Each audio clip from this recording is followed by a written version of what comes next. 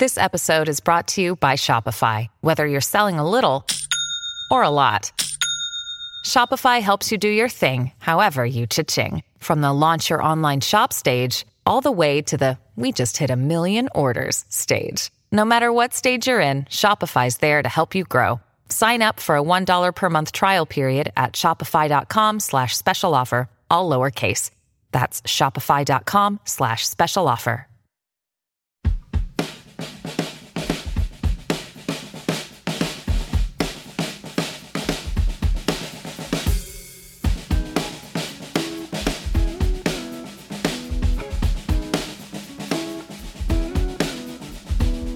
You're listening to Ohio v. the World, an Ohio history podcast. Subscribe to the show on iTunes and Stitcher. And don't forget to rate and review us. Join the conversation now at Facebook. Here's your host, Alex Hasty.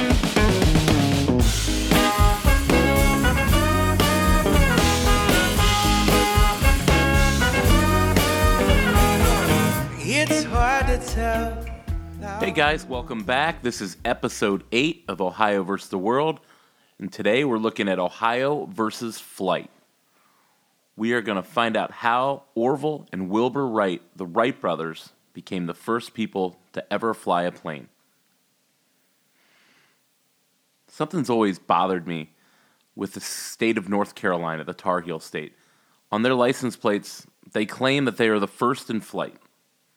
On our license plates, you might see something, especially back in the day, you'd see Birthplace of Aviation, Ohio. Today, we want to settle that debate once and for all. Ohio is the birthplace of aviation and the first in flight. North Carolina has almost no claim to this. The plane was built in North Carolina, or in Ohio. The brothers were from Ohio. Everything about the plane is from Ohio. It was only flown in North Carolina because of the winds and the dunes were easier for them to get off the ground. I'd like to put an end to this once and for all. There's things like the First Flight Society in North Carolina. Their state quarter says first in flight. That is ours. That is Ohio's. North Carolina, you have stolen it, and today we're going to take it back. Today we're talking about the Wright brothers, and we are going to look at, first of all, how they did it, their struggle to get there, their childhood, what it was like in Dayton at the turn of the century. We're going to look at what I think the even more important story is what happens after they achieve that first flight on December 17th, 1903. That famous picture you see of the flyer off the ground over the dunes in Kitty Hawk, North Carolina. That was on December 17th, 1903. Orville Wright was the flyer at that point. But I think what happens after flight and how they master flight and become the real pioneers of the air is such an incredible story. Today we're sitting down with my friend, University of Dayton alum, and Wright Brothers know-it-all, Mike Albritton. Mike was kind enough to join us last week, and he's also kind enough to bring us our beer of the episode. He brought, from Dayton, of course, we drank a Warped Wing, their 10-ton, it's a 10-ton oatmeal stout. They're warpedwing.com. It's a brewery just outside of downtown. It's in downtown Dayton, really. It's on Wyandotte Street in between 3rd and 4th Street, really close to the Dayton Beer Company. But a great place, a great brewery. They make some really good beers. We had their 10-ton oatmeal stout. It's a dark beer. It's not as heavy as some of the stouts I've had, but I don't love stouts. I'm not a big fan of Guinness, to be honest. But the 10-ton, it's got almost like a chocolatey, like some, I don't know, almost caramel taste to it. 7% alcohol. Again, warpedwing.com. They do tours at the brewery on Sundays, on Sunday afternoons. So look them up. Check out their oatmeal stout. Really good stuff. They've got a couple other really good beers. But they're our beer for the episode. Also, don't forget, we are the charity beneficiary of the Broke Man's Beer Mile, which is going to be Monday, Memorial Day, May 29th. That's at 8:30 in the morning, 9 in the morning. It's out on the east side of Columbus on 1600 Alum Creek Road. Sign up for that. Land Grant Brewing Company is going to be doing all the beers there. I was actually at Land Grant last night watching the Cavaliers win another playoff game. So check out Land Grant here in Columbus, another awesome brewery, great guys. And they will be running, they will be all the beer. They'll be providing all the beer for the Brokemans Beer Mile, brokemans.com. They do marathons and half marathons and things like this all over the state. Our friends Katie and Abe, we're happy to be joining them. They're going to write us a nice check for our scholarship program, the nonprofit associated with the podcast. And we're really looking forward to that on Memorial Day, May 29th. Sign up for it. There's still spots available, so go check that out. We take flight for granted nowadays, but in 2016, 105 million people flew in and out of Hartsfield Airport in Atlanta. Myself, I account for probably 4 or 5 of those passengers. But we take it for granted these days. What these guys did changed everything in the 20th century. And there is no debate. They are the first, our research, everything we've done, no one else flew a heavier-than-air plane before they did in 1903. You can go to the Air and Space Museum at the Smithsonian, and you can see, we'll post a picture from my trip last in November. Myself and Miss Ohio vs. the World did all the Smithsonian museums last fall in D.C. It's an awesome weekend. And we'll post some pictures on the Instagram, Ohio v. the World podcast. And we'll post some pictures of the very first Wright Flyer. But the fact that they did this, 2 Ohio men, 2 bike shop owners from Dayton, Ohio, they did it without any government backing, without a rich benefactor. It was just their determination and work ethic. They just would not quit until they accomplished their goal. Today, we're going to look at their journey into the air, and really the incredible story of what happens after they achieve that first flight. So seatbacks and tray tables in their upright and locked position. It's episode 8. We're going to learn how the Wright brothers learned to fly. It's Ohio versus flight.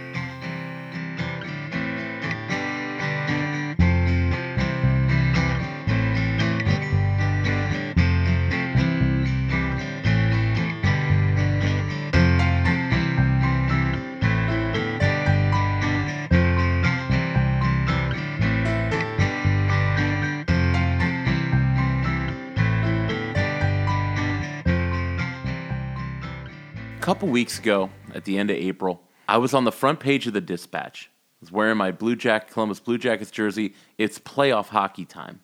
The Blue Jackets, I'm a season ticket holder. I'm down on the glass. The team is much improved. They had a great year, even though they got knocked out in the first round by Pittsburgh. But there was just hockey craziness here in Columbus, Ohio, and Central Ohio. And I can't wait for next season to start. But I was on the front page of the Dispatch at Game 1 in Pittsburgh. I was doing my normal thumbs down thing. They just happened to catch me up in the stands. The Jackets lost Game 1 3-1. And I came back. I was at court, and I was talking to my friend Mike Albritton, and he said, well, hockey, we were talking about doing this Wright Brothers episode. He goes, hockey started flight. If it weren't for hockey, the Wright brothers would never have been the first in flight. And so he told me a story, and it's a crazy story. But he told me about how hockey was the catalyst for human flight. You're a big hockey fan. Obviously, we're both big Blue Jackets fans. And last week, obviously, the Jackets were knocked out. But Ohio is becoming a hockey state. Obviously, we live in a hockey town. It's playoff time. You were telling me when we talked, we had lunch a couple weeks ago, you were telling me about how hockey kind of helped spark flight, how it helped spark the Wright brothers. So tell the audience, how did hockey, help to cause human flight? Well, I think inadvertently it did. Hockey was a catalyst in setting the chain of events that basically led Wilbur and Orville to working together to develop their first heavier-than-air flying machine. And it was just through a hockey game. In the winter of 1885-86, you have 19-year-old Wilbur, and he's playing hockey with his neighborhood friends, and the town bully, Oliver Huff, was playing hockey with them, and they're against each other. And at some point, Huff's stick knocked out Wilbur's teeth. And it was actually a pretty serious injury. You have to remember, back then, they didn't have the kind of dental care that we have today. So it caused a lot of complications in terms of stomach problems and heart palpitations. So he suffered pretty serious injuries. And as a consequence of that, he did not end up going to Yale University, which is where he was scheduled to go to. And he had planned on going there. And that basically changed everything. Yeah, I mean, how does it change? You know, this is Wilbur we're talking about, right? Yeah. Yeah. So how does that change Wilbur? Because he's planning on going to Yale, and he has this accident. I mean, what did that do to him as far as his future? At this point, Wilbur becomes reclusive. He suffered this serious injury, and he's has a lot of these complicated medical issues. So instead of going to college, he spent his time basically becoming reclusive. He spent his time reading and giving himself a liberal arts education. You have to remember, neither one of the Wright brothers had any form of college education. Everything was self-taught as far as a liberal arts education. Wilbur studied ornithology, among other subjects. He took care of his sick mother, who was dying of tuberculosis. And I feel like everybody had tuberculosis back then.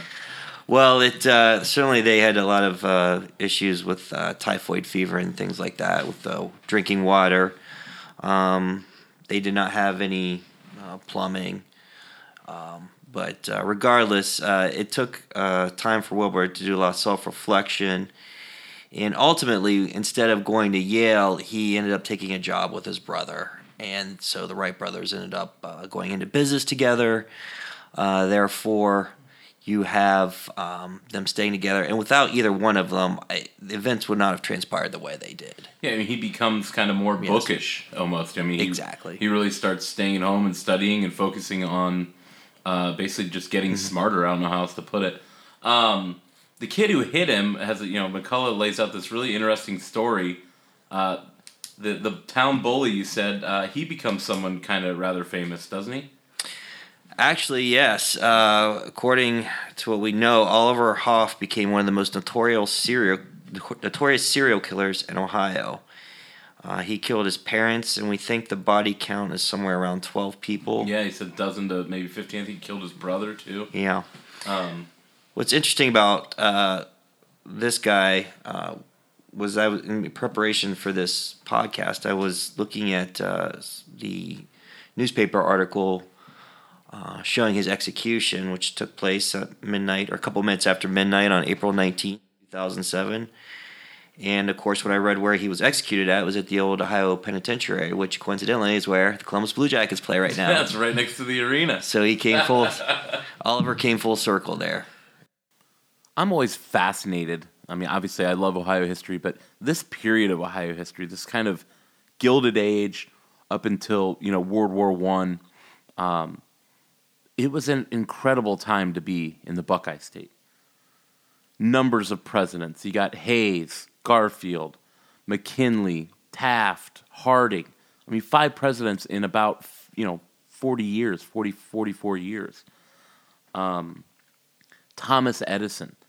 Just so much innovation going on in Ohio. So many great stories that we're going to be mining over these next few seasons of Ohio versus the World. But the Wright brothers come out of this time. The Wright brothers, they're born, they live in Dayton.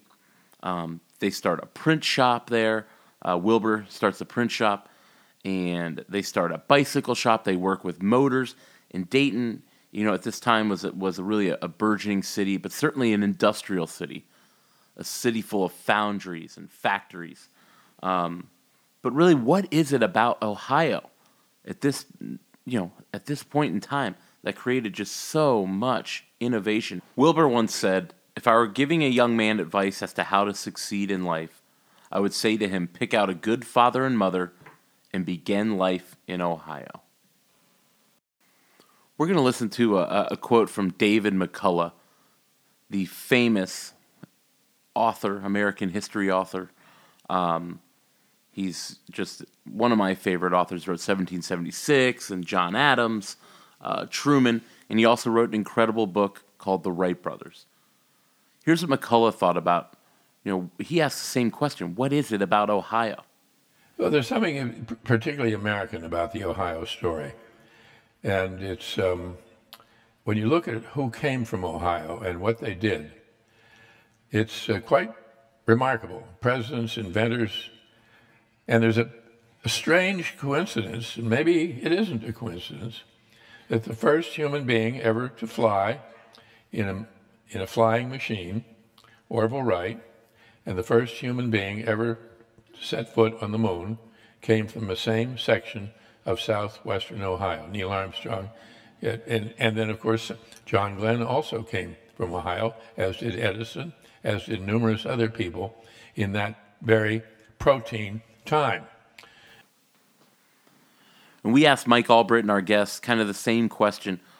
What is it about the Wright brothers and Ohio in this time that it all just kind of came together to make human flight possible? What is it about Ohio during this time? I mean, we look at a number of different episodes. We're going to look at this period, this kind of late 19th century, early 20th century in Ohio. We have, 5 or 6 presidents come from Ohio, Thomas Edison, the Wright brothers.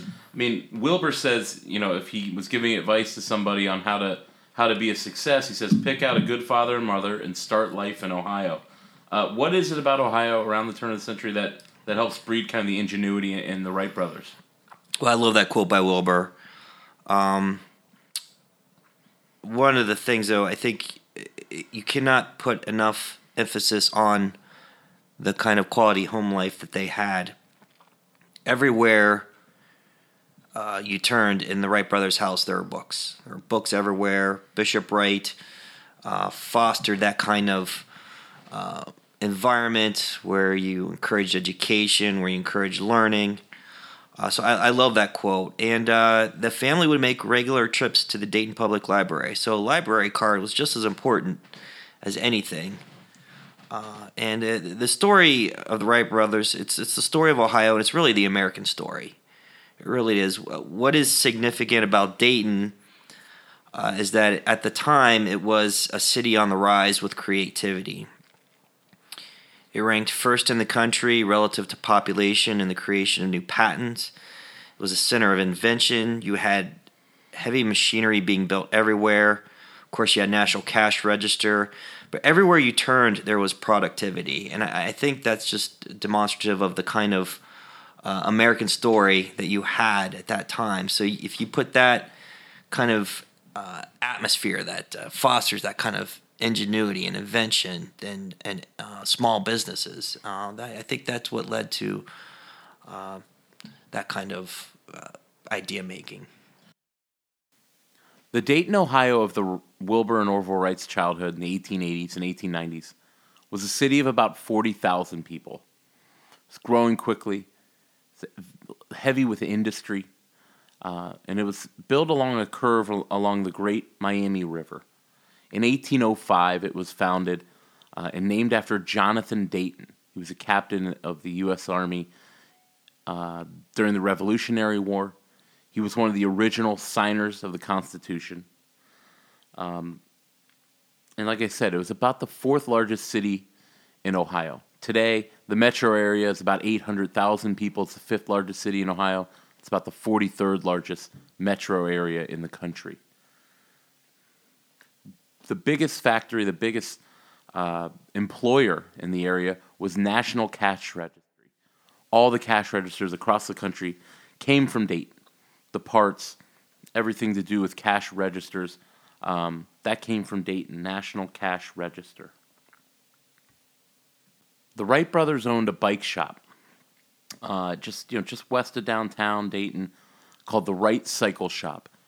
Bicycles, towards the end of the 19th century, became a huge deal. Everyone was buying bicycles. There was just a giant craze, a national craze for bicycles. And the Wrights ran a very successful shop. They learned how to fix bicycles, build bicycles, and they were one of the most popular stores in town. We asked Mike, what does owning a bike shop, how does that help the Wright brothers become the first in flight? What is it about bikes and flight that gave them an advantage or got them started on their journey to heavier-than-air human flight. I think they use like bike spokes and stuff like that kind of stuff around the bike shop to do those early tests. Exactly. Yeah. And that brings us to the bike shop. What role does the brothers we talked about? They own a bike shop in Dayton. What role does working in a bike shop play that leads them to pursue human flight? How does it assist them? Well, by operating a successful business, and there was a successful business by any means, there was a nationwide bike craze going on. It allowed them to spend time and develop the funds necessary to pursue their dreams. You got to remember, these guys did not have any benefactors. They did not have anybody supporting them. They did this all on their own. And it was the bicycle shop that played a big part of the necessary means of developing the ingenuity to make modifications on machinery. And also, I think it helped them solve the problem of human flight. The bike itself is most successfully operated when the rider is in control. When the rider is that's when the bike is most stable. When you're operating an airplane, prior to that time, the theory was that due to all the wind currents, the human mind would not be able to master the means of successfully flying through the air with all those wind currents. Keeping the plane stable. Exactly. The same way you have to kind of keep a bicycle stable. So to compensate for that, the theory was at the time that you had to develop machinery that could overpower and just could basically plow through the air, kind of like a rocket, I suppose. But the Wright brothers knew, or at least they believed, that really the key was in giving the pilot more control. And they came to that conclusion by simply looking at how you operate a bike and how stability is a key in terms of operating a heavy machinery. I work with my brother. We own a law firm on Grandview Avenue in Columbus, Hasty Legal. We've been running it for years. And we grew up together. We shared the same room growing up. So I know what it's like to work with a brother. But these brothers were beyond that. They almost shared a brain, Orville and Wilbur. Wilbur was the older brother. Wilbur was the genius. He was the one who really pioneered their attempt to build an airplane. Orville, very smart in his own right, looked up to his brother. Wilbur was the leader. We asked Mike about just kind of that dynamic about Orville and Wilbur, who they were, so you can, it's always tough for me when I read all these books to study for this episode. I'd always get them confused. Orville was the younger, probably women consider him to be the better looking brother, while Wilbur was a little more introverted, but was just a complete genius. And without Wilbur's brain and Wilbur's work ethic and Orville's work ethic, they never would have achieved everything that they did. We asked Mike about the brothers and their dynamic and why it seemed to work as a team. So let's talk about the brothers. I mean, like you said earlier, they couldn't have done it without each other. But talk about kind of their dynamic between Wilbur and Orville Wright. Well, first, I think it goes without saying Wilbur was the driving force. Wilbur was the genius. He was the entrepreneur. He thought on a level so much higher than all the others. And Wilbur was the leader for sure. But the dynamic that they had was that they both had unbelievable amount of determination and hard work. They challenged each other. They would argue with each other. They would argue to the point so much so that at one time you have them basically completely switching sides. That's basically Orville would take Wilbur's side of the argument and Wilbur would take Orville's side of it by the end of their arguments. Exactly. But the two had just a tremendous working relationship. And early on when Wilbur took on the problem of flight, the matter of flight, he was writing letters. He referred to his flying machine. But once Orville got involved in the process, from that point on, they both referred to each other as equal partners. They both talked about our flying machine.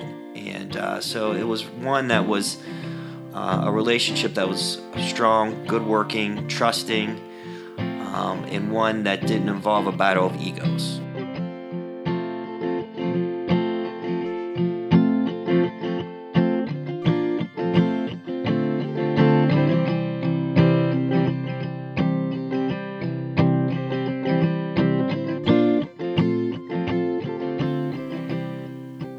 The brothers build gliders. They run experiments. They build, rudimentary flying machines. People were gliding at this point in time, and gliding for somewhat long distances. But that was not human flight. This was simply, just guys with basically a wing, hang gliders. What was it about the Wrights that made them the first ever to achieve, heavier than air human flight? We talked to Mike about that. We talked about warped wing, the warped wings that they had on their original Wright Flyer, and how those made such a huge difference. Well, speaking of the wings, we're sitting here drinking a Warped Wing Brewery. Was this the 10-ton oatmeal stout that you brought with you? So I appreciate that. It's a Dayton brewery we talked about in the beginning. It's a pretty good beer, but what is wing warping? So it's called Warped Wing Brewing, and wing warping really is the key to how the Wrights they use this wing warping to have such a giant breakthrough in human technology. What is wing warping? How did they get the plane off the ground? Wing warping is it's an early form of control of a fixed wing aircraft. The technique consists of a system of pulleys and cables that twist the edges of the wings in opposite directions to help the wing form almost a helix shaped. In fact, I wish I could show the audience. I'm going to refer you to our can of Warped Wing Brew here. You can see what a helix warped wing looks like. Yeah. And it was determined actually in the bicycle shop. One of the brothers was selling a bicycle tube to a kid, and it came in a rectangular shaped box. And as one of the brothers were just twisting the box around, they saw that the box twisted in a helix shape, and they realized if they just were able to twist the way the wings operated, then they could easily control how the plane moves as far as lifting. So just having like a flat wing is not going to. You need that warped wing, that almost helix effect, to kind of get the lift and for the control when you're in the air, I would think. Correct. So a lot of people think, around the turn of the century, Mike, that flight is impossible.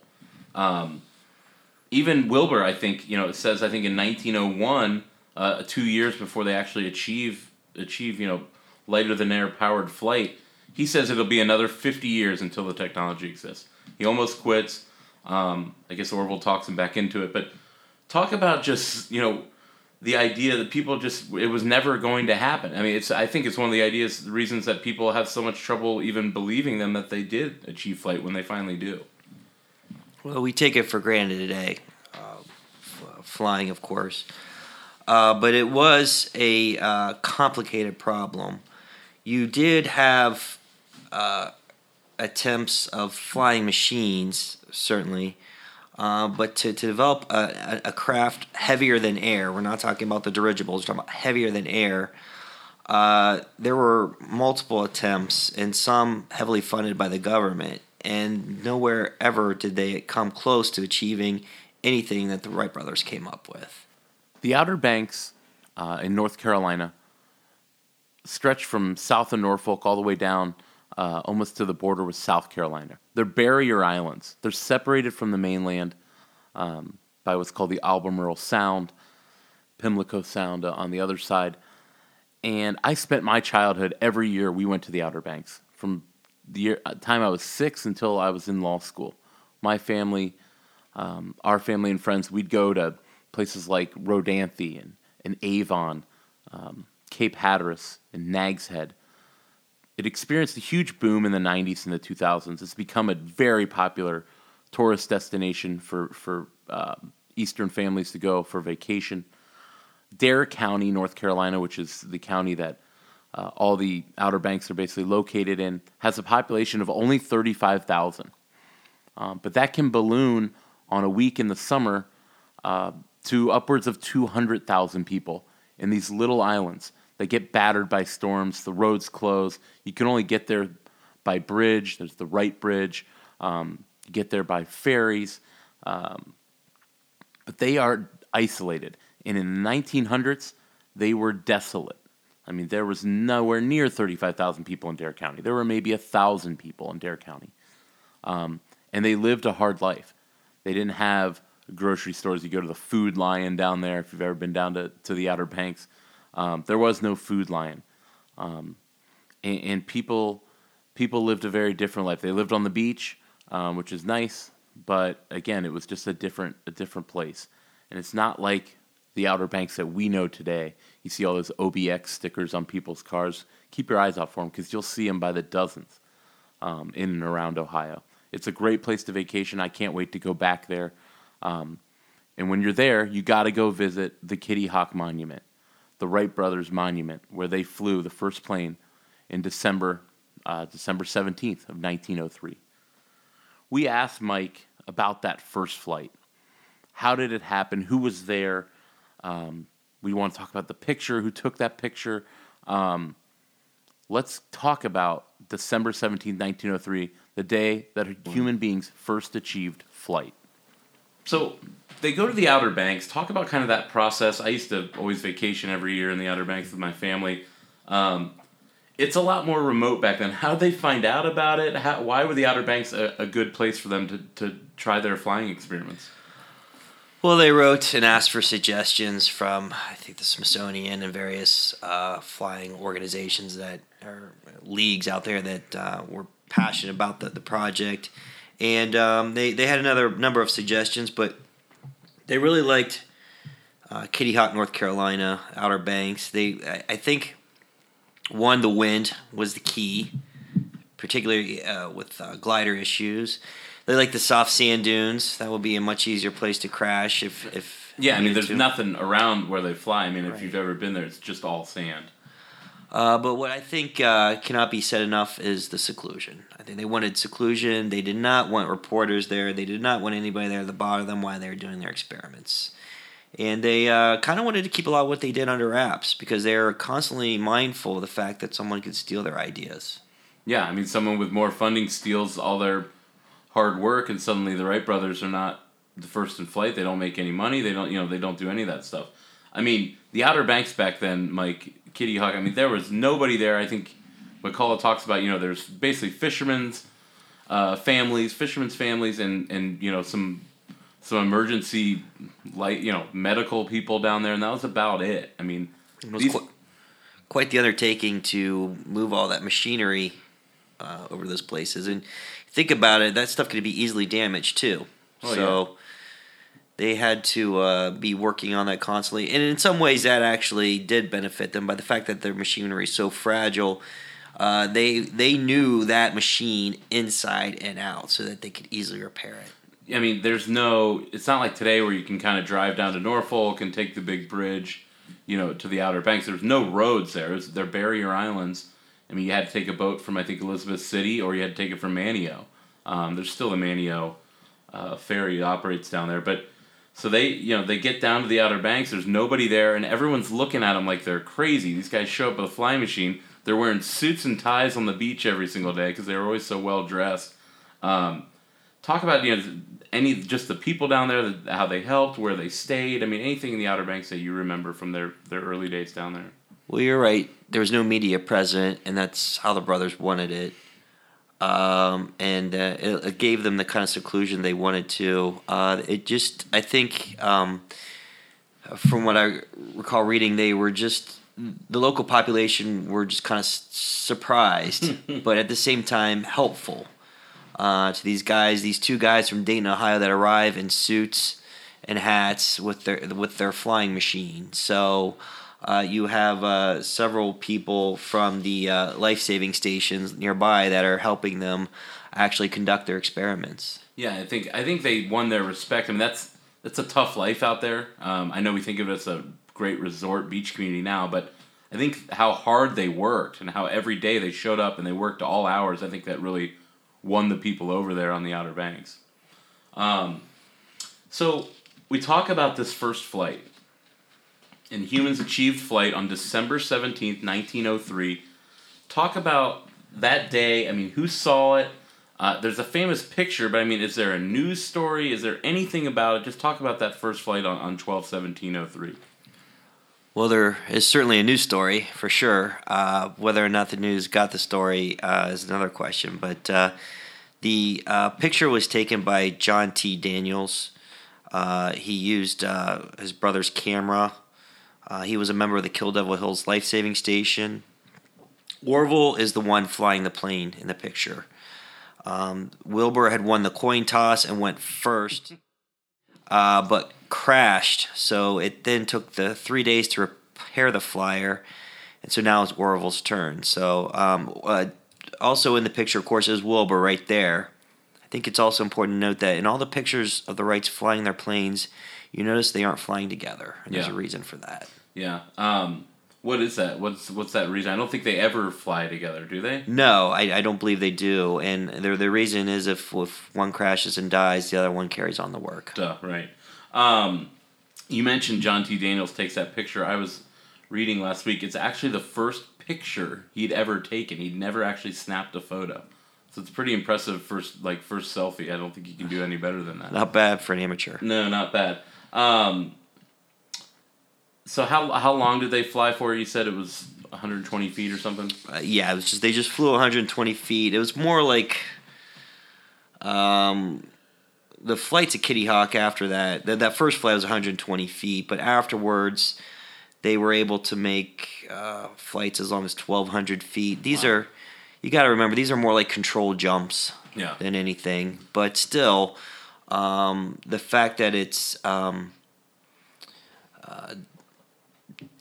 operated by man, and it's heavier than air is very significant. They're the first to do it. The first to do it, yeah. The age of flight is born. Orville and Wilbur Wright, on December 17th, 1903, in Kitty Hawk, North Carolina, take flight, the first humans to ever fly.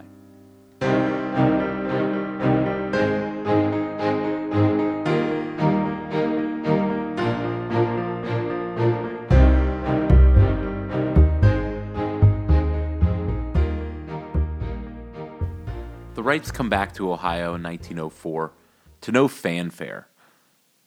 The media doesn't pick up on the story, and even those that they do try to get to report on it simply just don't believe them. There's so few people at the actual first flight that all they really have is this picture. And again, people do not believe that they actually did it. They come back to Ohio and they start on a Wright Flyer 2 in 1904, and they start flying at a place called Huffman Prairie.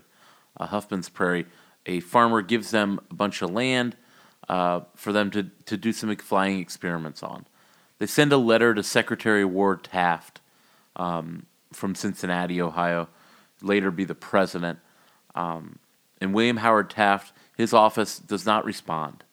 They talk to them about, they're trying to sell this glider, this plane, the Wright 2, and then eventually the Wright 3. We asked Mike about what happens in 1905, because they make a huge leap in 1905 at Huffman Prairie with the Wright Flyer 3. The British sent over a delegation. The French, people are starting to notice what's going on, even if it's not a story nationally. Huffman Prairie, what is Huffman Prairie now? Do you know? It is now located inside Wright-Patterson Air Force Base. Oh, wow. They've maintained it pretty much the same condition it was at the time in honor of this historic event. So it's still an airfield? Yep. Their idea's got to be not just to fly, but to sell this thing, right? Right. It was kind of a double-edged sword. The Wrights were certainly complicit in their lack of attention. They did not want attention. They wanted to protect their ideas from being stolen. That being said, they also wanted to be able to develop a practical flyer that they could sell. And for whatever reason, in the United States, there just was not the enthusiasm for aviation as there was in Europe. And you're right, they were contacted by the British. Specifically, France, though, had quite a bit of enthusiasm for aviation, even more so than the rest of Europe.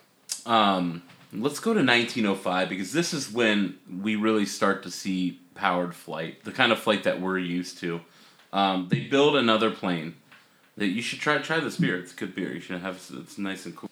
They build the Flyer 3, as it's called, and they really truly kind of learned to fly in 1905. People tend to think, okay, they flew a little bit in Kitty Hawk. That's the end of the story. That's nowhere near the end of the story. For all intents and purposes, this was the first practical airplane that the Wrights felt they could offer to sell. They flew it 24.5 miles in 38 minutes and 3 seconds. Yeah, that's right, 24.5 miles. So that's a big jump. That is a big jump. And they're able to land it. Nobody's getting hurt. And they actually do sell the Flyer 3, right? They do sell it. They eventually establish contracts with both French and the U.S. governments. The U.S. government gets involved when they see the other governments getting involved. So, but the contracts all depended on successful public flight demonstrations. So the Wrights couldn't keep it secret anymore. They had to just bite the bullet and show the world what they can do. The Wright Flyer 3 is a good enough airplane that they actually are able to get those government contracts with the French and with the American Army. But those first contracts require a flight demonstration. And so Wilbur is going to make his way to France. And this is one of the most incredible parts of this story. Wilbur goes to France, and there's a lot of anticipation. There's more excitement about aviation in Europe than there is in the United States. I can't explain why that is, but it's just a fact. Wilbur Wright becomes probably the most influential and popular American in the country of France since Ben Franklin in the 18th century. They love him. And they love him not just because of his incredible achievements and demonstrations of flight over the skies in Le Mans, but also just his demeanor. We asked Mike about this trip to Europe and how this does officially establish the Wrights as the pioneers of flight and catapults them to gigantic stardom. Wilbur goes to Europe in 1907. He goes to France, he goes to Le Mans to kind of show, not just to complete the contract, but also to show Europeans flight. Discuss kind of what he does there. I mean, that it's a whole nother level of flight, and the French are just, they go absolutely nuts for it. Talk about Wilbur in Europe.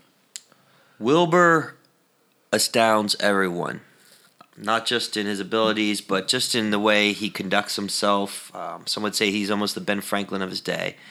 He doesn't come across as arrogant, but he does come across as very learned. He was going to the Louvre all the time to look at the paintings and to ask questions. He was very fascinated with French architecture, so he'd always be very engaging and try to learn as much as he could about French architecture. Without ever learning the language. Exactly, without ever learning the language. So right off the bat, Wilbur makes quite the impression.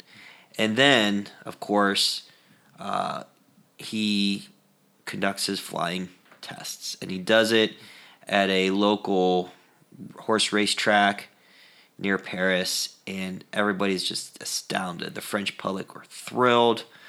It was at that point that the Wright brothers become instantly world famous. They all thought he was bluffing. Now you have thousands and thousands of people coming just to watch him fly. They admired him. They admired this person that came from humble beginnings and were able to just astound the world. I mean, Ben Franklin was there in 1770, 1780, so there was not a more popular American there until, gosh, I don't even know, but not for 120, 130 years. The European press also, they go crazy. And this, the British papers and the French papers and, the papers in Italy and Germany, when they start reporting on it, that's when the story just blows up back here in the States. The press here realized, yep, we got it wrong. In fact, the editor of the Dayton Daily News, the 1920 presidential candidate for the Democratic Party, I believe his name was James Cox. Yep, James Cox. He was the editor at the time, and he said, quite frankly, nobody believed them, and we got it wrong. We did. Well, now the world has been astounded, and everybody was talking about the Wright brothers. It's so funny that the paper in Paris is actually one who breaks the story, even though they've been flying in Dayton for years. Yeah, they've been doing their tests all the time. Yeah.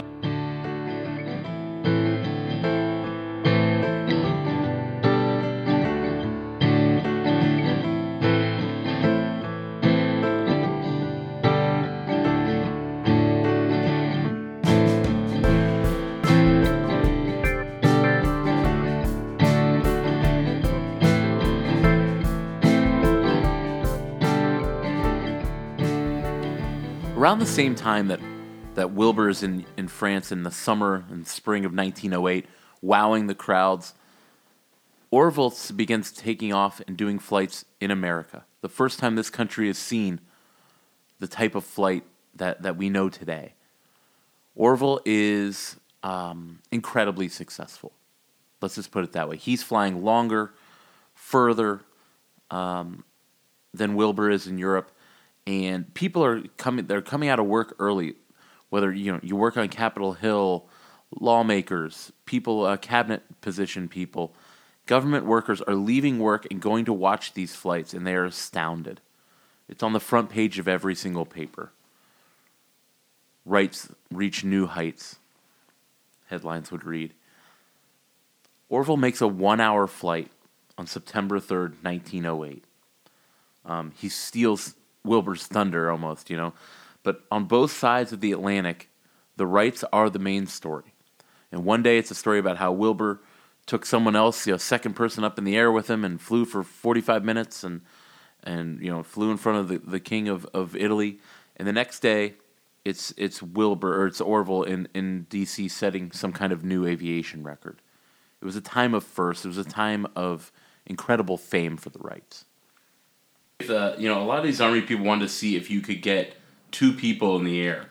And that was something that, Wilbur and Orville, they start taking other people up in the air with them. Yep. Catherine, their sister, actually flew 3 different times when she was in Europe. And she actually had flown more than any woman in the world at that point in time. The Wrights were still very skeptical of people trying to steal their idea. Even though they had these contracts, they were starting to make serious money. They still were concerned about people coming in and taking what they had worked for, taking their ideas and taking their future earnings away. They were very suspicious of the Army, and the U.S. Army wanted to send someone up, a man named Thomas Selfridge, Captain Thomas Selfridge. Orville was unwilling to fly with him. He thought he was a spy for different aviation organizations. But they decided to take him up, and they took him up for a flight in Washington, D.C. on September 17th, 1908. Orville and Captain Selfridge go up, and at some point in the flight, 100 feet in the air, a rudder snaps off. The plane takes a complete nosedive into the ground. Nose first, smashes into the earth in front of hundreds of onlookers. Men in horseback, Army officers, medical people race out to the scene. Smoldering wreckage, our first real plane crash disaster. And the men are not moving.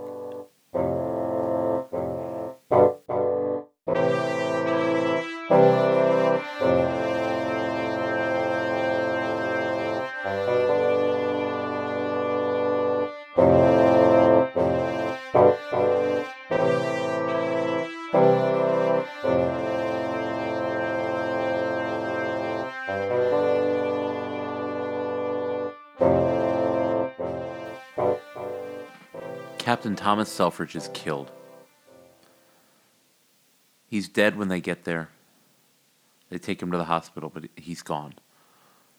Orville's rushed to the hospital with catastrophic injuries, but he survives. He survives the first plane crash in American and aviation history. Orville suffers crippling injuries. We asked Mike Albritton about the crash, and about its effect on the Wright brothers and what it does to Orville.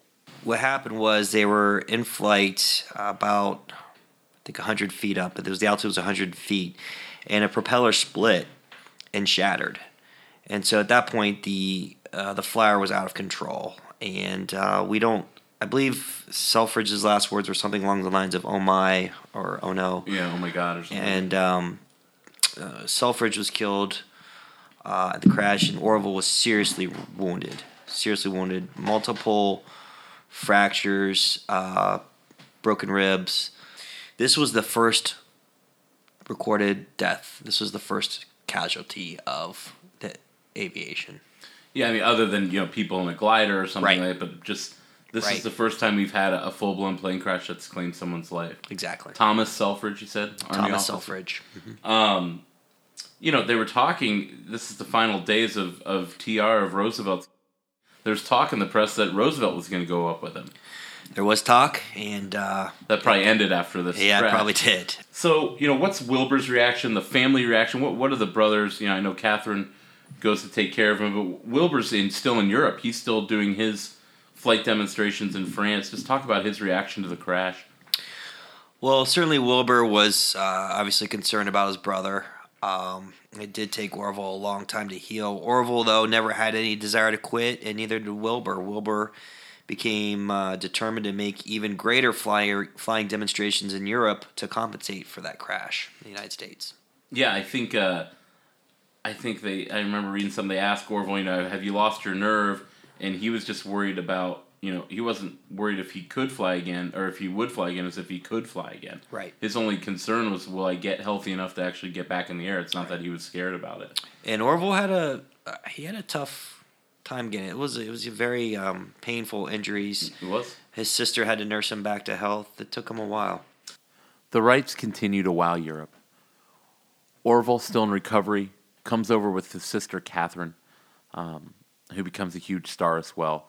And they spend months in Europe together, in Italy, Germany, other places. We talked to Mike about that trip. The last time that they were all together, all happy, Europe was the same way. Before the war, it was a pretty magical place. But they have this incredible trip. They dine with kings and queens. They're feted all over the place. The Wright brothers are given awards by the French government. And like I said, they just have one of the greatest trips any Americans have ever had to Europe. Talk about just that summer in 1908, just, Catherine, Orville, and Wilbur having what I call the perfect European vacation. Well, they were the toast of Europe, the three of them. Catherine spoke fluent French, and people were just delighted by all of them. Yeah, she was really popular. Catherine was probably the most popular, right? And she was highly intelligent, too. She was a school teacher, self-taught, and highly intelligent, but just spoke to the crowds, and everybody loved them. Of course, we also knew Wilbur was highly intelligent, was popular. One of the things that I saw in preparing for this podcast was a really interesting picture of Kaiser Wilhelm II on a horse looking at the Wright Flyer. I've never seen that picture. That's fun. Yeah, the Wright Flyer's in the air, and it's just really incredible to think about what was to come because of all that. Seeing that picture of the Kaiser looking at the airplane, it just there was just a lot of foreshadowing for me that I've just found very compelling. You got to send me that picture for the website. What's going on in his mind is how can we use these to take over Europe? They meet with the King of England. I think it's King Edward back then. Yep. Victoria's son. The King of Spain, the King of Italy. None of them go up there with them, but a lot of European dignitaries did. And, they have this great moment, where Wilbur gives that speech in Paris. They give him a big award in Paris to him and Orville.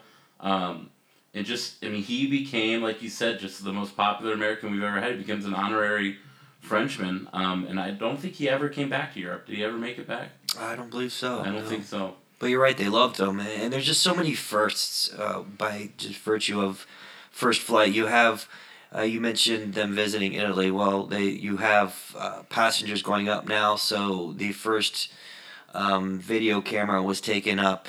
First recorded images were taken up into the airplane. So you have pictures for the first time being taken from an airplane in Italy. I thought it was odd. They start taking passengers when they're in Italy. But they wouldn't take any money. I remember there's a story of a guy who shows up with all this money. He's like, I'm going up today, and just give the rights this money, and they actually refuse him. It was just I don't even know if it was first come first serve. They basically just picked people at random to take them on flights. They didn't want to just take the rich and the powerful. Right. That's a pretty Wright brothers thing to do, if you ask me. They come home in 1909 to Dayton, Ohio, and the city plans its largest celebration in the history of its over 100 years of existence. They plan a giant 2-day parade. The parade has floats and everything's being built over at the National Cash Registry, parking lots, and at the factory. The celebration's enormous. They get into town. The parade, like I said, is 2 days long. The parade is actually a chronological tale of American history, from the Indians to Columbus to the first, the first Pilgrims to the Revolution, all Civil War, everything, ending with the Wright brothers' flight. I think it went Spanish War, McKinley assassination, and then the Wright brothers. One of the funny things I think about that homecoming is, they're being followed around by the New York media who's doing a story on the celebration. And Orville and Wilbur, all the time, the little time they have in between events and the parade and the reviewing stand and all that, they are back at the bike shop doing little experiments, working on little inventions. Every moment of free time they have.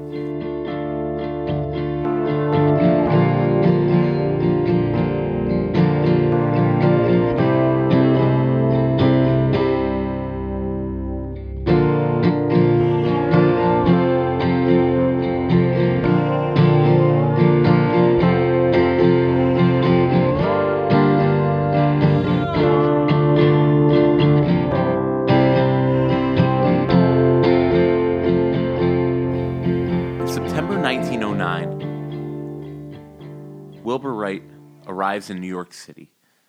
His plan is to fly up the Hudson River from Governor's Island all the way up the Hudson to the Upper West Side of Manhattan, to fly around the Statue of Liberty. But he's not alone. There's other newly famous aviators in the world. And the most famous American that's not a Wright brother is Glenn Curtiss. And he's in New York at the same time to also show the Big Apple its first taste of flight. Curtiss had just set the world speed record in France a month before when he flew 44 miles per hour. It was a record he held for one day, but it was enough to make him a celebrity. Just for a frame of reference, the fastest recorded speed now by an airplane is 2,200 miles an hour. And the commercial planes that we fly around the country in, they cruise at about 550 miles an hour. So these were obviously much slower flights, and they flew normally in that 35, 40 mile an hour range. But Curtiss decides that the winds are too strong. They're whipping off the skyscrapers in New York City. These guys only fly at a couple hundred feet, and the wind coming off of those buildings, it's unlike anything they've flown before. And Curtiss decides not to fly. It's also a flight over water. This intense, unpredictable winds.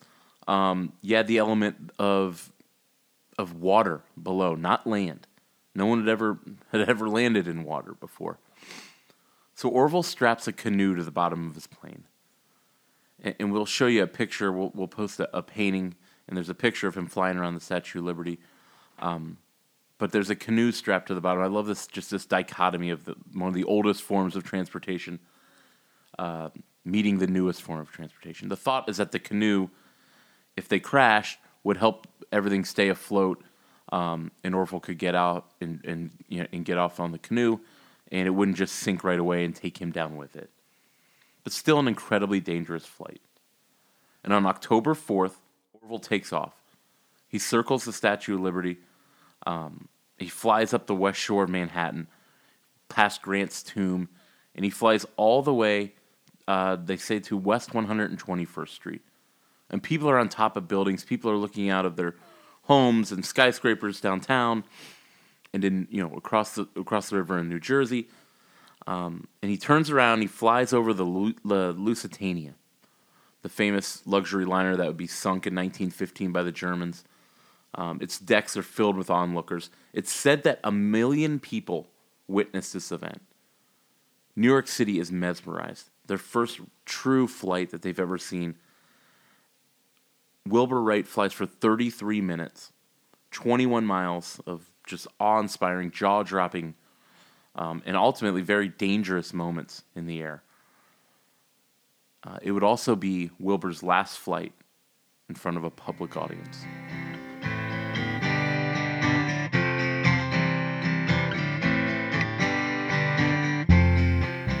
Wilbur Wright would die in 1912, just a few short years after that famous New York flight.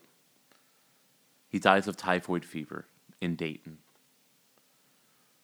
But Orville lives, and Orville lives on for many years. He actually lives until 1948. January 30th, 1948, he passes away. And he's buried in Dayton with his brother and mother and father, sister Catherine. But he lives to see not only Lindbergh, Charles Lindbergh, who actually comes to Dayton when he lands to pay homage to Orville Wright. He also lives to see civil aviation. But he also, unfortunately, lives to see the destruction wrought by World War II. He sees the atom bomb leave the bay of the plane, the Enola Gay.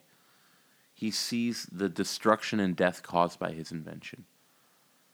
But he had an interesting take on it, and I always liked his analogy. He likens his invention and the death and destruction it's caused, he likens it to the man who invented fire. And sure, he said, or Orville says, the man who invented fire obviously feels bad about all the people who've been killed and whose lives have been destroyed by fire. But also there's a lot of good that's come out of fire. And Orville, like the man who created fire, the caveman, he knows that his invention, although it has caused serious problems and death and its misuse by armies and air forces around the world, it's also caused incredible breakthroughs in human technology. And his hope is that it would push us closer to world peace. There's no denying that the Wright brothers and their creation of a powered, heavier-than-air flying machine with a pilot on board, it changed the world. It brought the dawn of the age of flight, and it altered the course of human history. I implore all of our listeners, if you're in Washington, D.C., or make the trek yourself, go to the Air and Space Museum. They have a giant Wright exhibit on the second floor. And go see the Wright Flyer. It's just so old school, it's amazing. And go see the machine that helped Ohio conquer flight.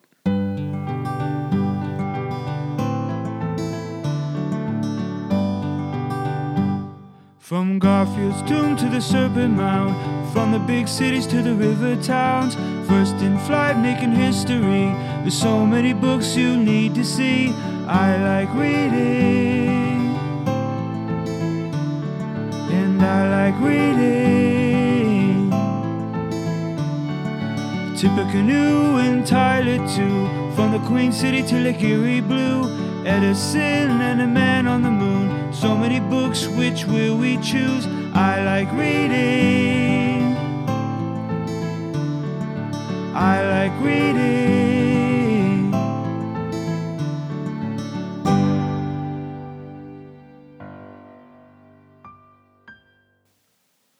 Our book recommendation for episode 8 is David McCullough's The Wright Brothers, released in 2015. McCullough, a 2-time Pulitzer Prize winner, just an incredible talent as he reaches the end of his career. The book is just incredible. And we never would have done this episode. I never would have gotten into the Wright brothers and learning about them if it weren't for this incredible book. He is one of America's finest historians and one of its best writers. So you got to go check out Dave McCullough's The Wright Brothers. Like I said, it's just a great read, as all his books always are. So that'll do it for today. We want to remind you again about the Broke Man's Beer Mile on Memorial Day, Monday, May 29th. You can sign up at brokemans.com. And, of course, you follow us on our Facebook page, like our page. We're up over 600 or so likes. Check out the website. You can see we put different photos and articles if you want to learn more about the subjects in between episodes. Our next episode, episode 9, will be Ohio versus Jim Crow, and we'll look at William McCulloch, the congressman who pioneers the Civil Rights Act of 1964, and that struggle for civil rights and how an unknown Ohioan helped make that act happen in 1964, in the Voting Rights Act that he also helped push through in 1965. We'll learn all about the civil rights movement next episode. Follow us again on Instagram, Ohio v. the World Podcast, and please rate and review the show. That helps us keep moving up in the rankings. Give us 5 stars and tell us what you like about the show. And you can always email us, ohiovtheworld at gmail.com. We'll get back to you if you have ideas for shows, if you think someone would be a great guest, anything like that. Your thoughts, just get back with us. We're very open to talking with our listeners. We're so happy to have so many people listening to the show. So we will stay in tune with what you guys want to hear. That'll do it. Again, North Carolina, you are not the first in flight. Ohio claims all rights to the pioneering of aviation. And check out that book. Check out McCulloch's book. It's really good. Again, the Wright brothers. I actually listened to it on Audible because then he will narrate it to you. And he's the narrator of a lot of Ken Burns documentaries, like the Civil War. But it's nice to have Dave McCulloch read you his own book. So check that out on audible.com. Thanks again for listening. You can download it on soundcloud.com/Ohio v. the World. Obviously, iTunes is a great place to find it. But we're also on Stitcher, TuneIn Radio, or you can just check it out on the website, ohiovtheworldpodcast.com. Thanks for listening. We'll be back next week with Ohio versus Jim Crow. Thanks for listening to Episode 8, When Ohio Conquered Flight.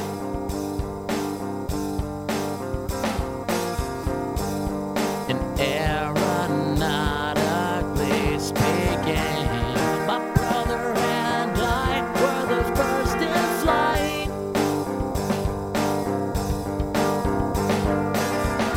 Talk about your all-time pickup lines.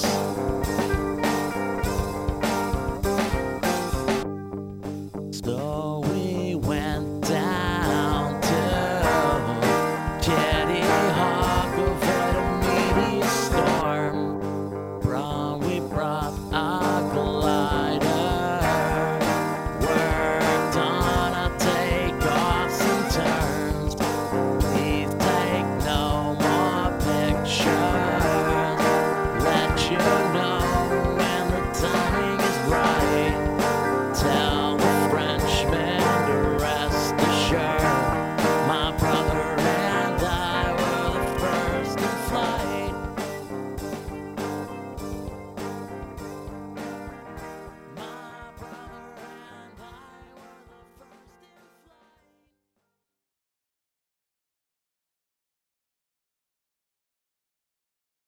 My brother and I were the first in flight.